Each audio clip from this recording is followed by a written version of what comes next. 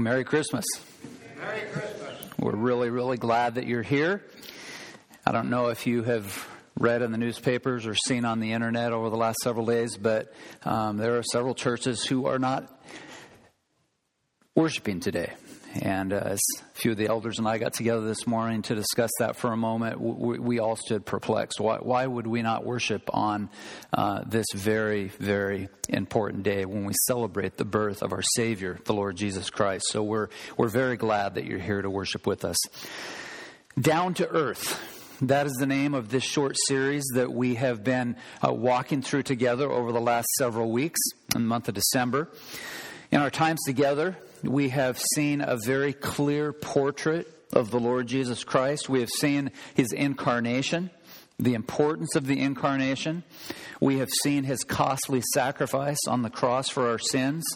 And as we conclude this short series this morning, I want to take time together to look in a very detailed way at the one who was born of the Virgin Mary, the one who literally came to transform our hearts. And before we open the Word of God this morning, I want to ask you to pray with me. Let's pray together. Well, Father, we come together this morning on this very special day, the day that we remember the birth of the Lord Jesus Christ. Thank you, Lord Jesus, for being eternally submissive to the Father, not only in eternity past, but you continue to remain submissive to the will of the Father. We thank you for the life that you lived.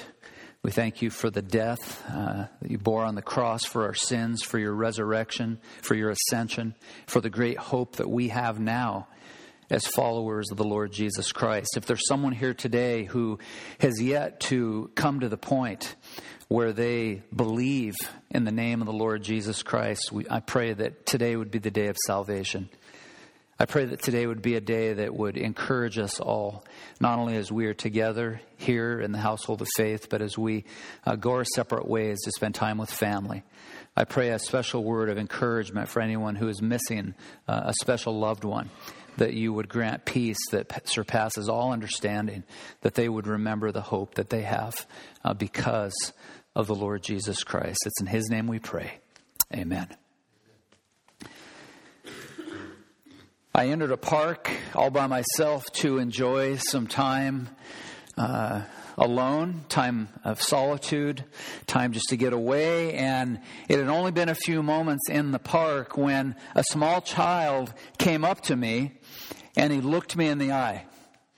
And he said, and this is an exact quote, "I'm the toughest guy in town and I'm going to beat you up." Close quote. My response to him, my initial response, I won't tell you what my initial response was. But my response to him was to ask this little kid, 5 or 6 years of age, is this how Jesus wants you to act? And you should have seen the look on his face. He was ready for a fight. And I said, is this how Jesus wants you to act? And it should come as no surprise to you that my next thought was this little boy needs a severe attitude adjustment. And the more that I think about it, I think the same holds true for all of us. Each of us need an attitude adjustment somewhere along the line. Children need an attitude adjustment with their parents. Husbands need an attitude adjustment with their wives. Wives need new attitudes as they relate to their husbands. Students need new attitudes as they have the right response with their teachers. Employees need new attitudes at work in the marketplace of ideas as they respond to their employers. And here's the problem I've discovered with this so-called new attitude. We all admit that everyone else needs a new attitude. You need a new attitude, you need a new attitude, but when it comes to me, perhaps there isn't an attitude adjustment that needs to take place. And we come to this position. We all need our attitudes adjusted. We ought to be a people of humility, not a haughty people. We ought to be a thankful people, not an ungrateful bunch. We ought to be, and this is a convicting one, a content people. I recently read this quote: "Contentment is deeply godlike. Grumbling is deeply devilish." We ought to be a people, moreover, committed to encouraging others, not tearing others down. We ought to be a grateful people, not a grumpy people. But this morning, we're talking more than a mere attitude change. You can sit down with a counselor. You can read a self-help book to help you with your attitude, perhaps. But what God is calling us to is transformation. He's calling us to nothing less than a heart renovation. Now, to renovate means to clean something up. It means to refresh. It means to revive. And so I'm suggesting this morning on Christmas Sunday that our hearts need to be revived. Our hearts need renovating. But we have to ask this: how do we pull it off? How's it going to happen? What does the path to heart renovation look like for us? And so the title of the message is Heart Renovation. In light of that title, I want to have you turn with me in God's Word to the book of Philippians. Philippians chapter 2. And the reading from the Word of God this morning will be in Philippians chapter 2 from verses 5 to verse 8. I want to have you stand with me as we read God's Word. Philippians chapter 2, beginning in verse 5. Paul the Apostle, writing under the inspiration of the Holy Spirit, writes, "Have this in mind among yourselves, which is yours in Christ Jesus, who though he was in the form of God, did not count equality with God a thing to be grasped, but emptied himself by taking the form of a servant, being born in the likeness of men. And being found in human form, he humbled himself by becoming obedient to the point of death, even death on a cross." May God bless the reading of his word. You may be seated. Now, deep within the caverns of this passage lie a massive treasure chest of truth. And to give you a roadmap this morning, I want you to notice two headings. We're going to look, first of all, at the path to heart renovation. Second of all, we will look together at the pattern of Christ. First of all, the path to heart renovation.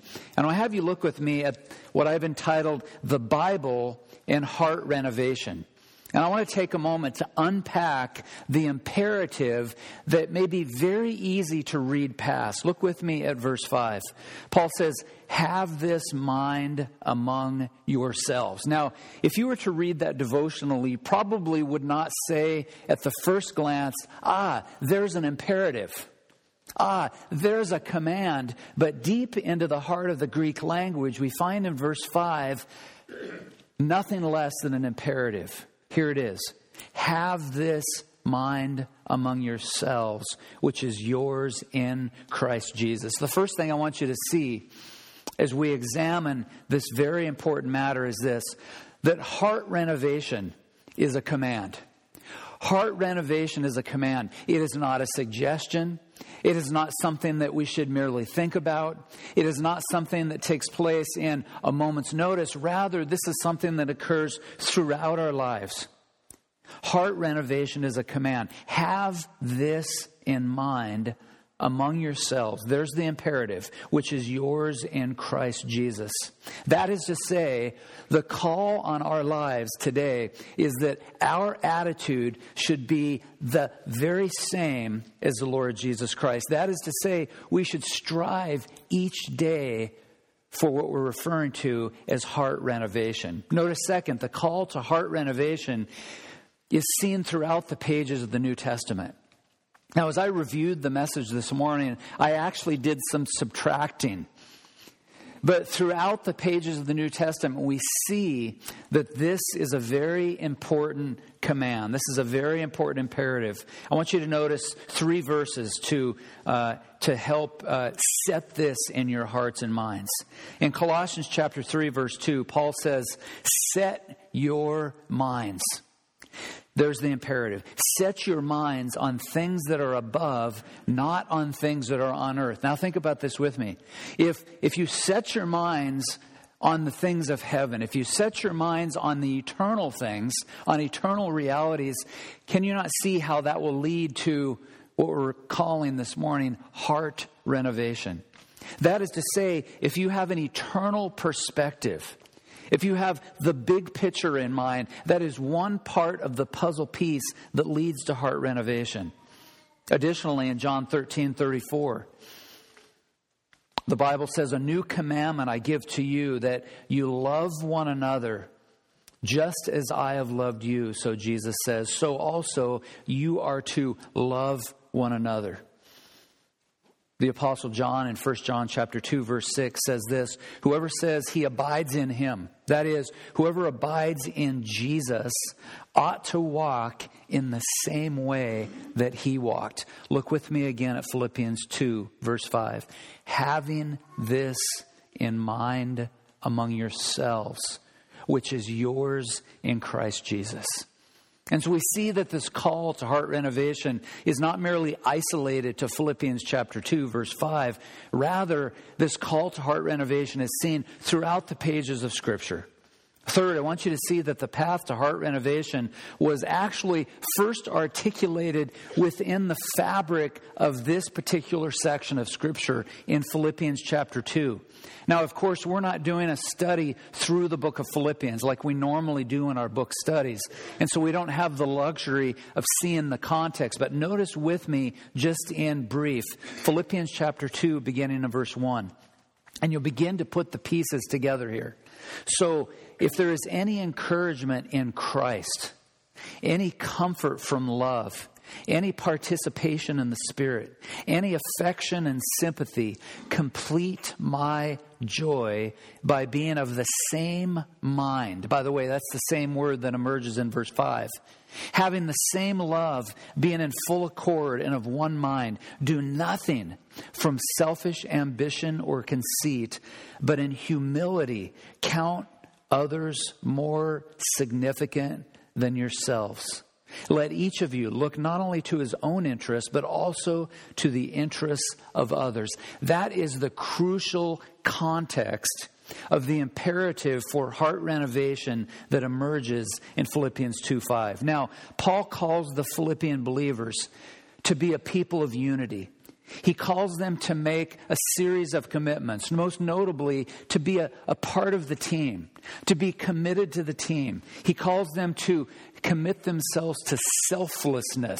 Have you noticed in our culture that being a person who is selfless is becoming rarer and rarer and rarer?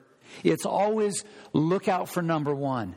It's always take care of yourself. It's take care of your needs instead of doing what Paul rallies the troops to do. That is the first century church in Philippi, to be an encouraging people, to be a people of unity, to be a people of selflessness, and finally, to be a people committed to humility. Now, with these building blocks in place, Paul sketches out a map. A few years ago, I was talking to a guy in a bicycle shop. I love to go to bicycle shops, right? Pick your favorite hobby. It's a sewing shop, it's Michael's, it's Joanne's, it's a boating shop, it's a skiing shop. I love biking shops. And so I walk into this biking shop and got involved in a conversation with the owner of the shop. And he was telling me about this ride that he recently went on. And it was a 106-mile ride. Anyone want to go? I was excited. I said, my word, I would love to go on that ride. I have no idea how to start and to finish. Well, you know what he did? He was a really smart guy.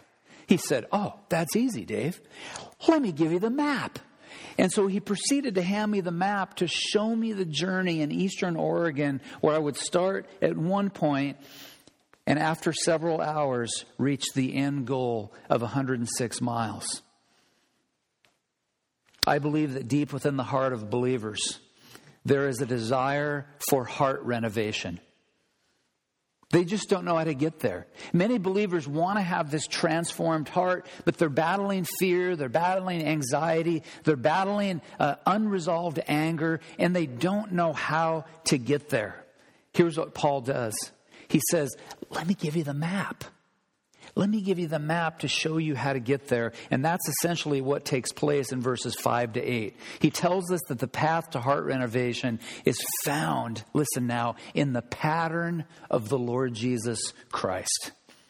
It's found in the pattern of the Lord Jesus Christ. So move with me from the path to heart renovation now to our second heading, that is the pattern of Christ. And what we will see in verses 5 through 8 is a series of very important theological realities that will help us to set the path to what we're referring to as heart renovation. First of all, look with me at Christ's identity. And beginning in verse 6, Paul continues, who, though he was in the form of God, speaking of the Lord Jesus Christ, though he was in the form of God, did not count equality with God a thing to be grasped. I want you to see here that Paul says clearly that Jesus Christ is eternal. Once again in verse 6, although he existed in the form of God. Now, we've labored to make this point. If you're a guest with us, I should tell you that we have been walking through a study of the Gospel of John. I have lost track. I think we're up to the 72nd message in the Gospel of John. That's a lot of preaching. I'm getting tired. But one of the things that we've seen in the Gospel of John over and over again is that Jesus Christ is eternal. We saw it actually in the very first message in John chapter 1, verse 1. You remember it well. In the beginning was the Word, and the Word was with God, and the Word was God. In John 1:14, the Word became flesh, John says, and dwelt among us. Did you know that that's a Christmas verse? The Word became flesh and dwelt among us, and we have seen His glory as the only Son from the Father, full of grace and truth. Paul says in Colossians 1, verse 15 and 16, that Jesus is the image of the invisible God, the firstborn of all creation. For by Him, namely Jesus, all things were created on heaven and earth, visible and invisible, whether thrones or dominions or rulers and authorities. All things were created through Him, that is Jesus, and for Him, that is Jesus. I like to turn to the creeds because the creeds give us a strong foothold. The Apostles' Creed, the Nicene Creed. Turn later in church history to the Westminster Confession of Faith or the Baptist Catechism from 1689. But one thing that helps me is to turn my attention to the Nicene Creed. It says this: we believe in one God, the Father Almighty, the maker of all things, visible and invisible, and in one Lord Jesus Christ, the Son of God, only begotten of the Father, that is, of the very essence of the Father, God of God, light of light, very God of very God, begotten, not made, being in one substance with the Father. And so you see, as we look at the pattern of the Lord Jesus Christ, as we're trying to find this angle for heart renovation, we begin by seeing that Jesus Christ is eternal. Look also at verse 6, where we see that Christ is fully God. Paul says that He did not count equality with God a thing to be grasped. In other words, Jesus Christ refused to cling to His divine rights. He refused to cling to His divine rights. Now notice again in verse 6, who though He was in the form of God, did not count equality with God a thing to be grasped, but He emptied Himself. I want to give you a quick word, and some of you will write it down, some of you will forget it. But it's the word kenosis, a very important Greek word. That's the word that is translated as emptied. But He emptied Himself by taking the form of a servant. And what I want you to remember here at this point is, once again, that here the Word of God teaches explicitly that Jesus refused to cling to His divine rights. And while we find that Christ is fully eternal and fully God, we find him now descending as he becomes a man, as he comes to pay the penalty for sinners. And it's what theologians refer to as the humiliation of Christ. The humiliation of Christ. The Westminster, or rather Luther's small catechism, written in the 16th century, says this of the humiliation of Christ. By the way, Luther had a way of, even though he was a very intelligent man, he had a way of just bringing the cookies a little bit lower. You like that? They're just a little bit lower so we can understand theology, so we can grasp what the Bible is saying. Here's what he says. Christ's state of humiliation consisted in this, that according to his human nature, Christ did not always fully use the divine attributes communicated to his human nature. Close quote. So I want you for a moment to look with me at the 5 crucial aspects of the humiliation of Christ. And the first I've already made reference to. It's found over in verse 7. This is the word kenosis, that he emptied himself, taking the form of a servant. That's the first aspect of humiliation, that Christ emptied himself. The word kenosis means literally to empty. It means to lay aside equality with or the form of God. And the reason I want to focus here for a moment on this particular point of theology this morning is this, is that some are arguing that the Lord Jesus Christ gave up his divine attributes. They're saying that Jesus Christ gives up his divine attributes based on verse 7, that he emptied himself, taking the form of a servant. Let me just say that nothing could be further from the truth. That if the Lord Jesus Christ rids himself of divine attributes as he makes his way to the cross, he would be utterly unqualified to pay for your sins and mine on Calvary's tree. Rather, Jesus set aside his divinity, choosing instead to live, or rather, I should say, the scriptures never tell us that Jesus gave up his divine attributes. When Christ empties himself, here's what happens. This indicates a change of role or status, not his attributes or deity. That is, Jesus accepts his new role as a servant. He accepts his new role as a servant. And that is the second aspect of his humiliation I want you to see, that Christ takes the form of a servant. The Greek word is doulos. As I was talking with a good friend a few days ago, we were reminiscing about the past and the future of Christ Fellowship, and how in the future, wouldn't it be great if all of the members of Christ Fellowship viewed themselves as a doulos, a servant? How many of you would like to be considered a slave? Well, this is what it means to follow in the path of the Lord Jesus Christ, that the Lord Jesus Christ took the form of a servant. He took the form of a slave. Matthew 20:28 says, even as the Son of Man came not to be served, but to serve. Think about that. That the Lord Jesus Christ, seated at the right hand of the Father, comes. He is born in Bethlehem. There is no room for him in the inn. He takes on the form of a servant. He comes, as Matthew 20 says, to give his life as a ransom for many. It gets more interesting in verse 8. In verse 8, we see that Christ humbles himself. That word means to bring low. It means to have a modest opinion about oneself. It means to be devoid of all haughtiness. That is exactly what happens when the Lord Jesus Christ is born of the Virgin Mary. As he is born fully human, he is the God-man. He humbles himself. Verse 8 also tells us that the Lord Jesus Christ was obedient. He was obedient. Look with me at verse 8. And being found in human form. And that should strike you as amazing this morning. That Jesus Christ was found in human form. Look what he does.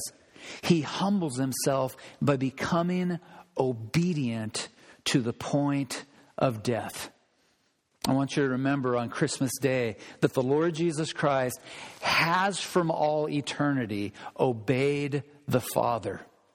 That the Lord Jesus Christ on December 25th, 2016 stands submissive to the Father. And for all eternity, into eternity future, the Lord Jesus Christ submits to the Father. He is fully equal with the Father. He shares all the attributes with the Father. There is no difference when it comes to their status. But Jesus Christ will always be submissive to the will of God the Father. Finally, I want you to see, as verse 8 tells us, that the Lord Jesus Christ dies on a cross, that He is obedient to the point of death, even death on a cross. The ultimate expression of Jesus' obedience to the Father now is demonstrated as He hangs on the cross.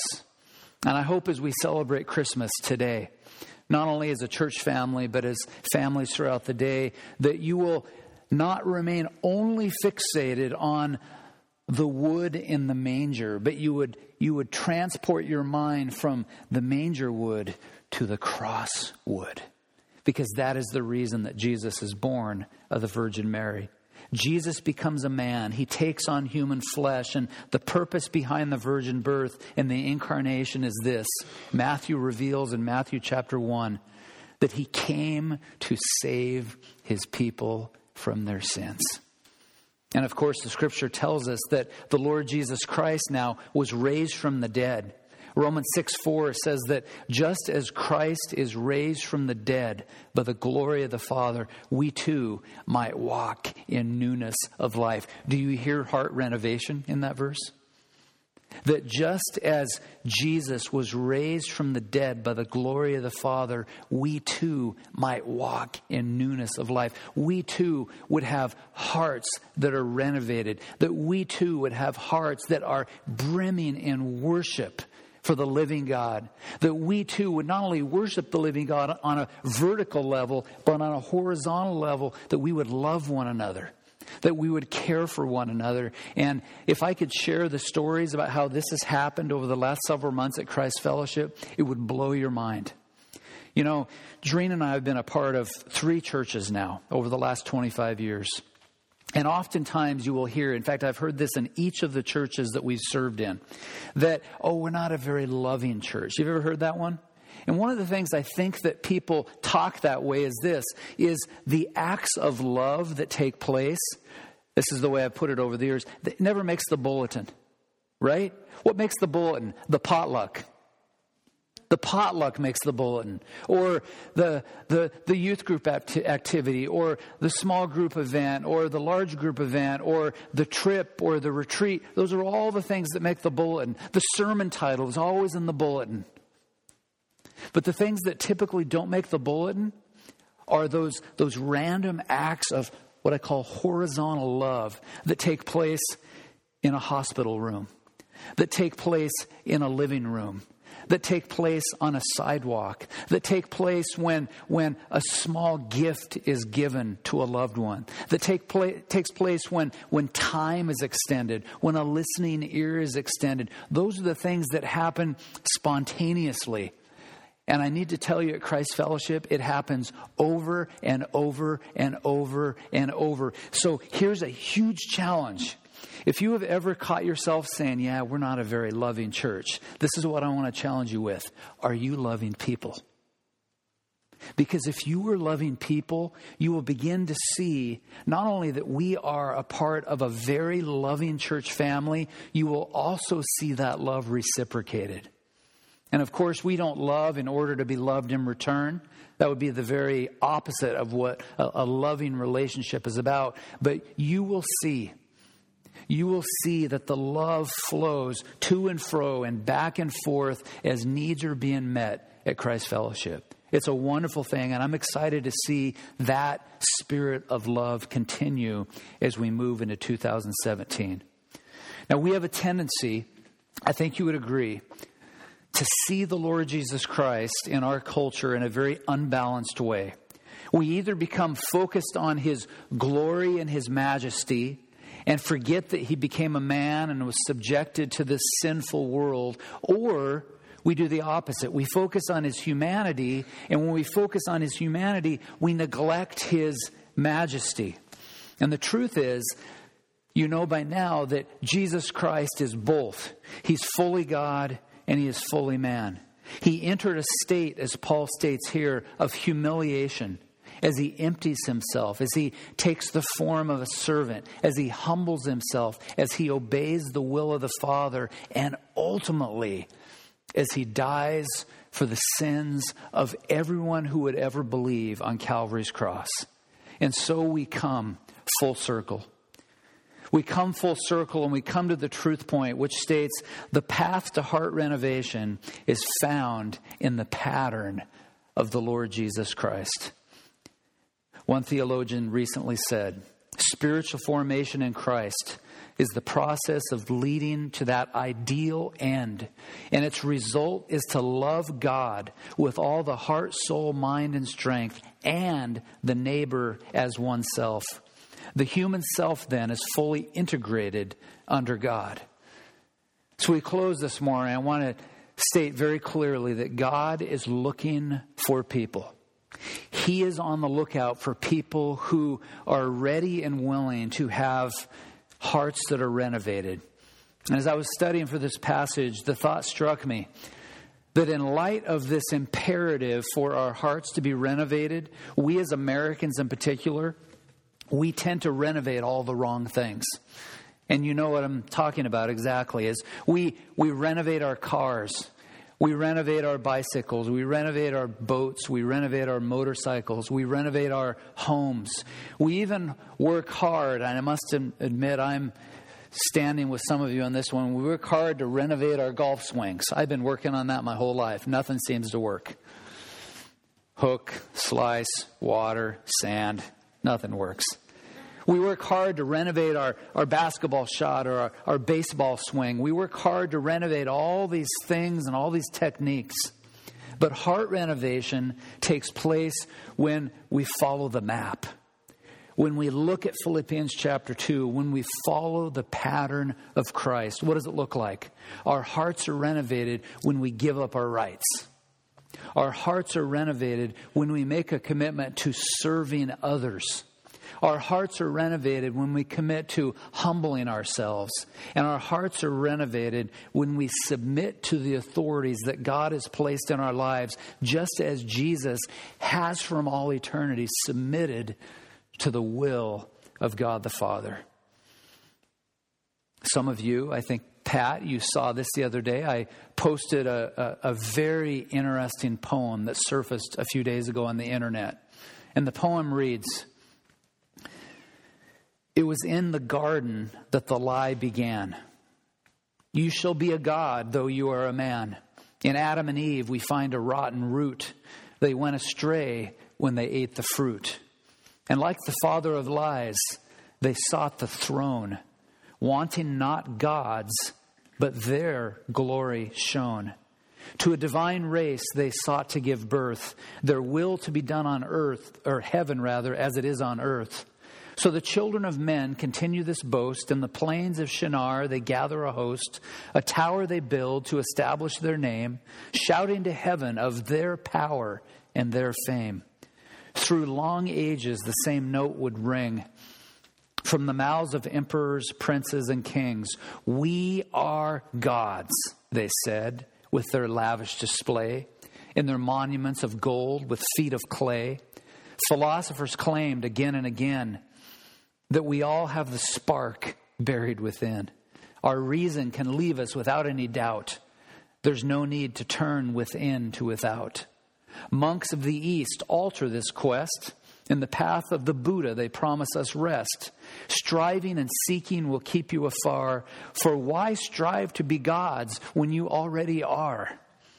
Nietzsche proclaimed that God is dead, but the epithet hardly filled him with dread. We fools have thought it within our might to rise to the heights and ascend to the light. That man should be God is always our plan, but never that God would become a man. Every Christmas day, the lie is exposed. We are far weaker than we ever supposed. Hear now the depths of our plight, that only our Maker could make it right. Emmanuel, God with us. As we close this morning, I want to ask, what is it that is preventing heart renovation in your life? Are you here this morning and you're crippled with fear? God wants to replace that fear with faith. Are you here this morning crippled with guilt? God wants to replace that guilt with a strong belief and forgiveness that is yours in Christ. Are you here this morning burdened by anxiety? God is calling you to cast all your cares on Him because He cares for you. You see, God is calling each of us on Christmas Day and each day of our Christian lives to a heart renovation that can only be accomplished in the gospel. This heart renovation cannot be accomplished by doing the right things. It cannot not even be accomplished by believing the right things. Heart renovation occurs as we embrace the gospel, as we bank all our hope and future on the gospel of the Lord Jesus Christ. You want to live like Jesus? You want to follow the path of Jesus? Does your heart need renovating? Once again, the path to heart renovation is found in the pattern of the Lord Jesus Christ. Jesus Christ became flesh and He dwelt among us. He, as Steve said earlier, is the ultimate gift. And His earthly journey began, consider this, in a wooden manger and reached a crescendo on a wooden cross. Do you need a new heart altogether this morning? Has the weight of sin brought you to the point of despair? The God of the universe is the only one who can give you a new heart. The promise of the new covenant is this. And I want you to hear these words from Ezekiel chapter 36. And I will give you a new heart, and a new spirit I will put within you. And I will remove the heart of stone from your flesh and give you a heart of flesh. That is to say, heart renovation only comes through Jesus Christ alone. May each of us on this Christmas day know and experience the joy and the peace and the thrill of a renovated heart, which can occur right now as you bank all your hope and future on the person and the work of the Lord Jesus Christ. Let's pray together. Father, on this Christmas day, we thank you for the hope of a renovated heart. God, I pray for any this morning who have never surrendered to Christ, that today would be the day of salvation, that they would cry out, "Oh God, I ask that you would forgive me of my sins and grant me this new heart that you promise in your word. I believe that Jesus died on the cross for my sins, and I turn from my sins now and trust in Him, recognizing that He is the only one who can satisfy the needs of my heart. Thank you for making me a new person. Thank you for forgiving all of my sins. Thank you for inviting me into your kingdom." For the rest of us, God, who have been walking with Christ, some of us for months or even many, many years, I pray that the promise of this new heart would be found and made a reality in each of our lives for the rest of our lives, that the promise of the new covenant would be a daily reality, that we would recognize that it is only in Christ alone that our hearts are transformed. It is only in Christ alone that our hearts are renovated. God, forgive us for trying to do it on our own. Even those of us who have been walking with Jesus for many years, how easy it is to revert back to the law, how easy it is to try to do it on our own. And so we recognize that we are given the promise of a renovated heart that is found only in the Lord Jesus Christ. May we rest in this reality as we celebrate the birth of Jesus on this Christmas day. For it's in His name we pray. Amen.